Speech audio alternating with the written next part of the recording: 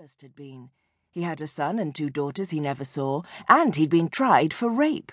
The statutory rape of 2 girls he swore he'd never even seen before they appeared in the courtroom.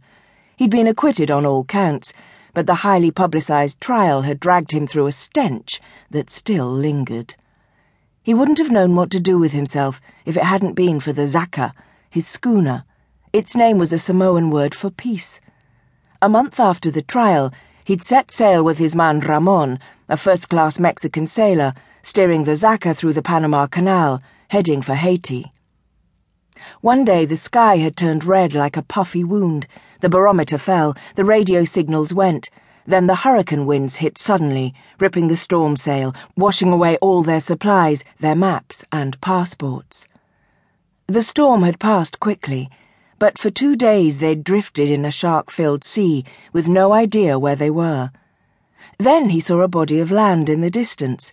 He could make out a harbour town nestled below the most serene mountains he'd ever seen. As he got closer, he grew puzzled.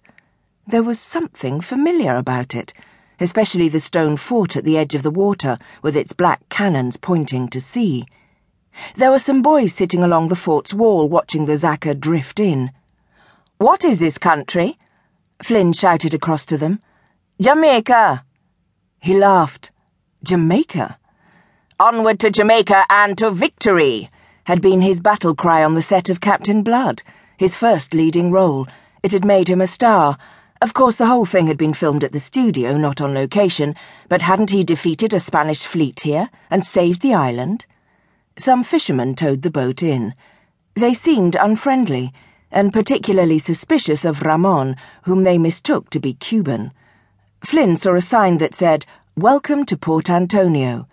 A Coast Guard officer led them to a small wooden office, where he telephoned his superior. "I have a Cuban here, sir, and he's with an American named Earl Flint. What should I do, sir?" Flynn found a scrap of paper and wrote out his correct name, and the man spelled it out over the phone. "All right, sir. Yes." "Police car coming to take you to Kingston," the Coast Guard officer said. Flynn asked if he and Ramon could have something to eat, and they were taken to a cartman selling food and soft drinks along the pier, and it was there, out on the pier, that he was recognised by the Indian ladies selling bangles. The usually demure sari-clad ladies became agitated. One of them ran down the pier shouting, "Errol Flynn! Oh, God!" Soon, there was a small crowd around him of tourists and Jamaicans. In the commotion, someone either fainted or fell. Finally, the police jeep arrived, and Flynn and Ramon were taken to Kingston. The Evening Star reported, "Flynn's fans faint. Women fall unconscious at movie stars' feet." After this report in the Star, fainting became epidemic among the young women of the island whenever they glimpsed Errol Flynn, or thought they had. Some pretended to faint so they could say they had seen him. All the attention had turned to Kingston, where Flynn was being royally entertained and courted by the country's richest families.